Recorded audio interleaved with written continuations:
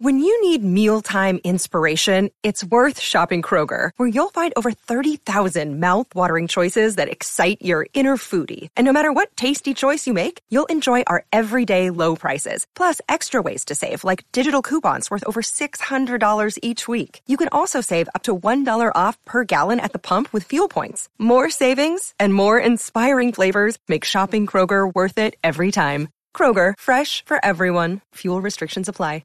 Another day is here, and you're ready for it. What to wear? Check. Breakfast, lunch, and dinner? Check. Planning for what's next and how to save for it? That's where Bank of America can help. For your financial to-dos, Bank of America has experts ready to help get you closer to your goals. Get started at one of our local financial centers or 24/7 in our mobile banking app. Find a location near you at bankofamerica.com/talktous. What would you like the power to do? Mobile banking requires downloading the app and is only available for select devices. Message and data rates may apply. Bank of America N.A., member FDIC.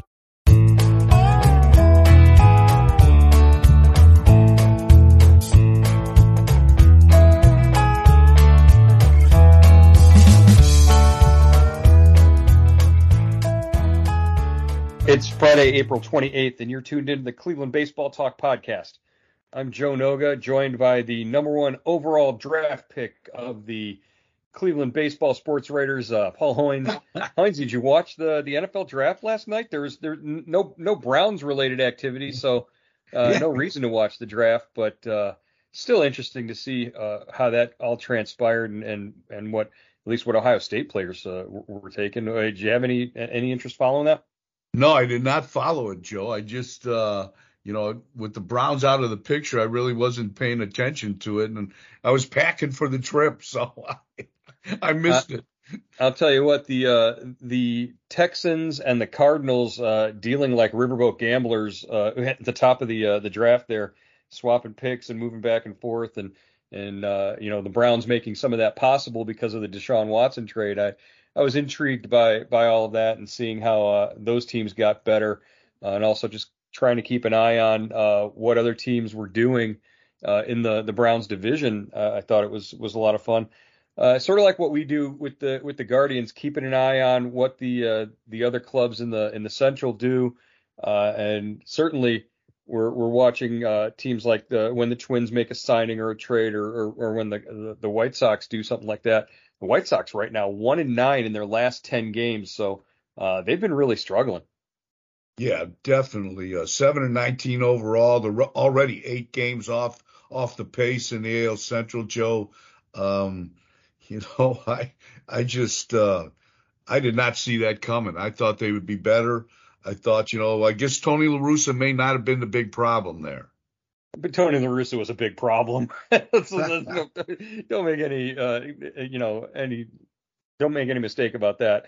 I think they've just been set up to underachieve from the very beginning. And the guys that they brought in, I thought Andrew Benintendi was a good signing, and he's been sort of moderately productive. Mike Clevenger, who they signed, hasn't been very good for them at all. And you kind of see that coming with all the troubles and issues that he brings with him, and just sort of maybe adding to a clubhouse culture that is not very good. It makes you appreciate what the Guardians have, with Chris Antonetti and Mike Chernoff, with Terry Francona working together and always being on the same page, and then producing a clubhouse culture that can weather the storm of 17 rookies making their debut in a season and still come out and be consistent every year. That's not what they have in Chicago, and Guardians fans should feel real blessed with that. Yeah, that's a great point. Last night the White Sox lose to Tampa Bay 14-5, Joe. They give up 16 hits. Their best pitcher, Dylan Cease, gets hammered. That's a club, under a new manager, they're headed in the wrong direction. And hopefully, this was supposed to be their window of competition, window to compete, to win the division, to get to the postseason. And it looks like the window's closing. Yeah, I watched a video clip of a radio call-in show in Chicago where a fan just went off it was a good 5 minutes, and he was making point after point, just calling for general manager Rick Hahn, all those guys to just they want to clear out the entire front office. The fans are sick of it in Chicago, and they're just ready to start a revolt out there. It's just interesting to see how a team that's in a different sort of position in market wise, money wise, and still just can't get out of their own way and put themselves in a position to win. Yeah, it's they've got talent, they've got young talent, and it's just not coming together. Then I don't know if just what the problem is, but last night, Cease, he was a strong Cy Young candidate last year. Last night he gives up 7 runs, 6 earned, 9 hits in 4 innings. He only strikes out 3 guys. So that is not good. Obviously, they're facing a great team, a red hot team in the Rays, but you still got to be more competitive than that. Jake Berger leading that team in batting and the hitting leader on that team, I think is all you need to know about what's going on in Chicago right now. But that's Chicago. We've got other things to worry about here in Cleveland. The pitching coach Carl Willis with the team in Boston was cleared by doctors yesterday after leaving before the start of Wednesday's game following a little dizzy spell out in front of the dugout. What's the latest on Carl Willis and the outlook there for the Guardians pitching coach? Yeah, Joe, the Guardians announced yesterday afternoon that Willis had, passed all his tests that he had at Cleveland Clinic. He was, held overnight there, and he was cleared to, he was discharged from the hospital and cleared to, fly with the team to Boston. And we expect to see him here tonight when they open a 3-game series against the Red Sox. But, great news, Willis, really a valuable part of Terry Francona's coaching staff. He's been around Cleveland, it seems like forever. This is his 13th year as Cleveland's pitching coach, under two different managers, Eric Wedge and Francona. And, he's an experienced guy and, really valuable working with the pitchers. Yeah, especially with 3 rookie pitchers now up and sort of contributing and in the rotation in whatever various capacity right now, you really would be in a tough spot without Carl Willis there for the preparation side of things heading into Boston and New York. This is a guy who's experienced and knows what to expect and can provide some sort of a calming presence for these rookies who I'm sure are Logan Allen in line to pitch one of the games in the Boston series. It's going to be important to see Carl Willis there in the dugout. So good news that he's back. As far as the decision on what's going to happen for the rotation right now, you've got 6 starters on the active roster. The logical idea I think right now is to put a guy like a Peyton Battenfield in the bullpen. If that's something that they're going to do, or maybe you try and keep him stretched out and option him to Columbus. But, we don't know exactly what the next move is going to be there. We should find out here in a few hours when they announce the starting lineup and just get ready ahead of this series in Boston.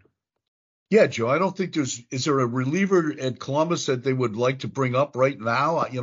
I kind of doubt it. I don't know. I don't know if anyone is, who's hot and who's not down there.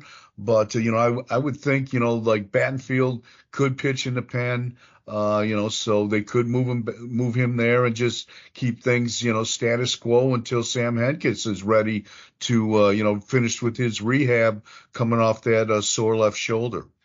Yeah, Tuki Toussaint might be a name that would jump out if they want to make that move, but again, that would have to be with a corresponding 40-man roster move to get him up. So who knows if that's a possibility? But you bring up Sam Hentges. Hentges in 4 rehab relief appearances, 4 innings pitched, 4 hits allowed, no runs. Just looks pretty solid and looks like he's the Sam Hentges that they're hoping to get back here from the second half of last season. Uh, Possibility he's scheduled to start to have another appearance on Sunday for an inning however many pitches. But after that, they'll decide what to do with him. He could join the club, maybe possibly in New York, or wait until they get back next Friday here for the Twin Series.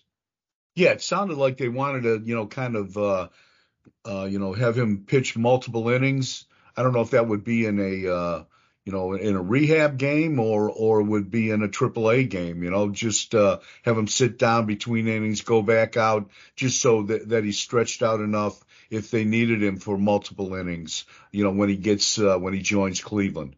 Yeah, they have a progression that they go through, and pitching on back-to-back days, and then pitching what they call an up-down, where he comes out, maybe gets the last batter of an inning, and then comes back out and does an inning after that, or two batters in an inning after. So he's still got a couple of steps left in that process. We'll see if they clear that on Sunday, or if he still needs another couple of days down with the Clippers before coming back. I would think by Friday we will absolutely see Hentges back on the roster, and that'll be a welcome sight. So something to keep in mind over the weekend when they open this series in Boston. The Red Sox right now in last place in the American League East. Yeah, Joe, they're 13-13. That means if they're playing in the AL Central, they'd be in second place, behind the Twins and in front of Cleveland. But they're coming off a stretch in which they played 19 games in 19 days. They went 10-9 in that stretch. So, they're keeping their nose above water, but they're in just a rugged division for sure. Yeah, and pitching once again, sort of the deal there with Boston, and where they're finding their struggles as well. The Guardians will face Nick Pivetta. He's 1-1 with a 4.58 ERA. Garrett Whitlock, another right-hander, on Saturday, 1-2 with a 6.19 ERA.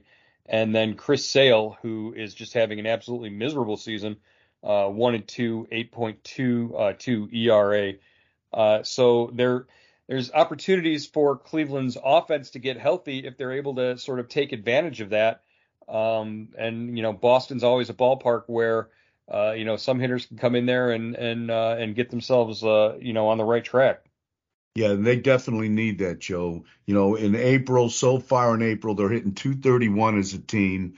They are hitting 231 against righties, 231 against lefties, so they're spreading the wealth, but they're only averaging 3.8 runs a game, Joe. And you're just not going to win many games like that. They're lucky. They're fortunate to be 12-13 right now, and they're really fortunate to be playing in the AL Central, or else they would be much farther down in the standings, if they had been playing in another division. And it all goes back to that decision when the AL Central was formed.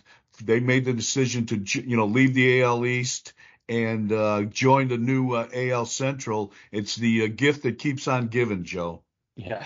Well, go up against the Yankees every year or go into another division. I don't know. We're kind of an easy call, I think, if you step back and look at it. But at least they didn't have to consider switching to the National League at the time, which would have been, just as bad. So I think the quality of competition in the AL Central not that great yet. I did see I keep watching Kansas City, and I saw Vinny Pasquantino hit a home run the other day, and I'm just like, boy, this guy's going to be a problem too. Different players on the Tigers and the Royals and the White Sox sort of jump out and stand out at times to me as guys who, playing them 12 times a year now, they're going to cause problems for Cleveland at some point. But in general, on the whole, I think the Twins are the ones you have to sort of lock your eyes on and sort of keep going. I believe Tyler Mahle for the Twins the other night was left the game with an arm issue. So we'll see. He had been pitching real well for Minnesota as well. Yeah, and they got him from I guess they made a deal for him last year during the stretch run for the Reds, and he got hurt right away. So, I think they were counting on him, and pitching is a big thing with the Twins. They started the year really pitching well, but with uh Molly hurt and Kenta Maeda is kind of struggling a little bit coming back from Tommy John. So, that's an issue. But right now they got a 2.5 game lead over Cleveland. The Twins are 15-11, and it's a two-team race, Joe. I think the rest of the division, just like Detroit's 9-15, the White Sox 7-19, the Kansas City 6-20. It's just, if you don't look at standings every day, that's shocking to me. Yeah, and here it is, the end of April, and we're looking at standings. But you can kind of get a sense right now for how things are going to go. Nobody knew at this point last year that the Guardians were going to have the kind of September that they did and just sort of run away from the division.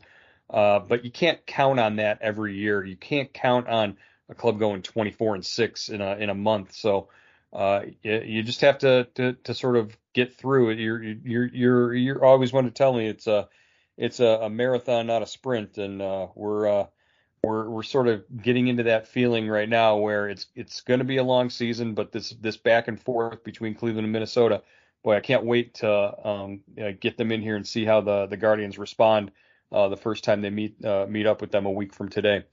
Hey, as we keep going forward on the season, I want to remind you that subtext is the best way to get information like what they're going to do with their 6-man rotation.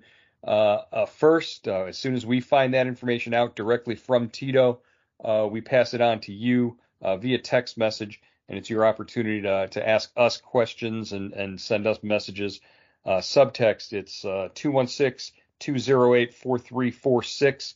Send a text message there, $3.99 a month to subscribe, or log on to cleveland.com/subtext and enter your information in online, and they will send you a text and get you all started, and you can be receiving text messages all throughout the day from Hoynesy and myself regarding the Guardians and everything going on with them. All right, just looking at this series coming up, Shane Bieber on the mound tonight for the Guardians. What are we expecting out of Shane in his first start in quite a while because of all the days off and the weather and the schedule, the off day? What are we looking forward to from Bieber this time out? Yeah, Shane is 2-2 against the Red Sox in his career. He's got a kind of elevated ERA. Pitched well the last time out. He pitched well against them. Didn't get a decision, but I think his strikeout rate is kind of dropped a little bit, Joe. I think his strikeout percentage. So I think this would be a good time to start seeing an increase in strikeouts. And he's done a great job getting deep into the games, 6th and 7th inning, and I think he's going to have to do that again tonight. Yeah, there's something to be said for the way Bieber pitches to batters and really works to get deep into games. That's an evolution that we've seen over the last 2 or 3 seasons of him. He takes pride in being able to go deep into games. And, if right now, if the strikeout numbers are suffering and he's still being effective and getting deep into games and giving your team a chance to win every night out, I think Guardians fans would take that. But I definitely think it's in the back of his mind that, hey, where's the 11 to 12 plus, strikeouts per 9 that we're used to seeing out of Shane Bieber? That's a little more in line with what we're expecting from him. Yeah, and I think we're seeing, like you were saying, kind of he's evolving as a pitcher, Joe. I mean, everybody was worried about his velocity last year. He still had, still threw 200 innings, still won 13 games, had a good ERA, so I think maybe, strikeouts, maybe he's not going to, lead the league in strikeouts. Maybe he's not going to be among the league leaders in strikeouts, but, I think as you get older, as you progress, you learn more how to pitch, and maybe that's what we're seeing with Bieber right now. Yeah, 200 innings, 200 strikeouts in a season, usually sort of standard goal type numbers for 30 starts, things like that for a guy like Bieber. But hey, if he's able to be effective and efficient and all that, then we certainly don't need to see him strike out 100 or 200 guys if he's able to continue to win ball games and give the team a chance. Hey, speaking of continuing to win ball games and give the team a chance, Gavin Williams, the 23-year-old number one pick uh, for the Guardians, who moved from Double-A this week up to Triple-A. Gee, when Tanner Bybee and Logan Allen come up and make their debuts in Cleveland and leave two open spots in the rotation in Columbus, Gavin Williams, was the beneficiary there. Goes out there in his first outing for Columbus, goes 5 1/3 scoreless with 3 hits. Did walk 3, but struck out 6 on just 89 pitches. This kid, he could be the next one up, Hoinsey. There's nothing stopping this guy from being effective in Columbus right now. Yeah, just really a dynamite debut at AAA. It's number one pick in 2021, Joe. So he's on the fast track for sure. And we're talking about having a problem with 6 starters now. They've got 7 starters now. They got 6 starters and 1 in the pipeline. So it's a good problem to have, I guess. 1 in the pipeline, and Tristan McKenzie's bouncing around the Right. clubhouse like he's completely healthy. So nothing that we've seen out of Tristan just in this last homestand, seeing him every day in the clubhouse with a smile on his face and a bounce in his step. The progression should come quickly with Tristan McKenzie. I would be shocked if he's not with the club starting in June. That gives you an even bigger problem. So I keep saying that this club needs to make a trade, but I don't know. We'll see what's going on. Gavin Williams' numbers just total for the year right now: 19 2/3 innings pitched in, I believe, 4 starts, 9 hits, 1 run earned, 6 walks. So he had half of his walks in that start in Columbus on Thursday. 26 strikeouts in those 19 2/3 innings and a 0.46 ERA. I would say that he has been dominant so far this year. But again, you bring up the point. Hey, the Clippers already have another dominant player on the roster, one that we did not expect to be doing this in Zach Collins. Yeah, Zach Collins is like, he came to camp on a minor league deal, to give him some catching depth. And he's just gone. He's leading, the Columbus Clippers in almost every offensive category that you could think of, Joe. He's hitting over 380. He's leading the team in batting average, home runs, RBIs, slugging percentage, OPS, hits, extra base hits, and total bases. I mean, he obviously, high round draft pick of the White Sox a while ago, left-handed hitter. He's obviously known more for his offense than his defense, but he's gone off down in Columbus, and you wonder, I mean, I know they got 3 catchers and they're carrying 3 catchers in Cleveland's carrying 3 catchers with the big league club, but what do they do with this guy? I mean, I wonder, Joe, he's probably got an opt out too, and so I would, that opt out is probably coming pretty soon. I wonder if anybody will give this guy a chance. Yeah, that's a really good point, is that, he might not be around as an option for very long. Batting 380 with an 1124 OPS and 6 home runs with 23 RBIs for Columbus. But that's good. Hey, that's a great place to have depth. However, you've got Bo Naylor down there also tearing the cover off the ball. So the Guardians organizationally, go from having a lack of depth at that position to now multiple guys hitting well and at least in the minors. Naylor right now 235 with an 824 OPS, 4 home runs, 21 RBIs. So he's doing what he needs to do to make himself an attractive option at some point, possibly later on this year. All right, that's going to wrap it up for today's edition of the Cleveland Baseball Talk podcast. Boston this weekend. We will talk to Hoynesy again from New York, the belly of the beast on Monday morning. Hoynesy, we will talk to you then. Good deal, Joe.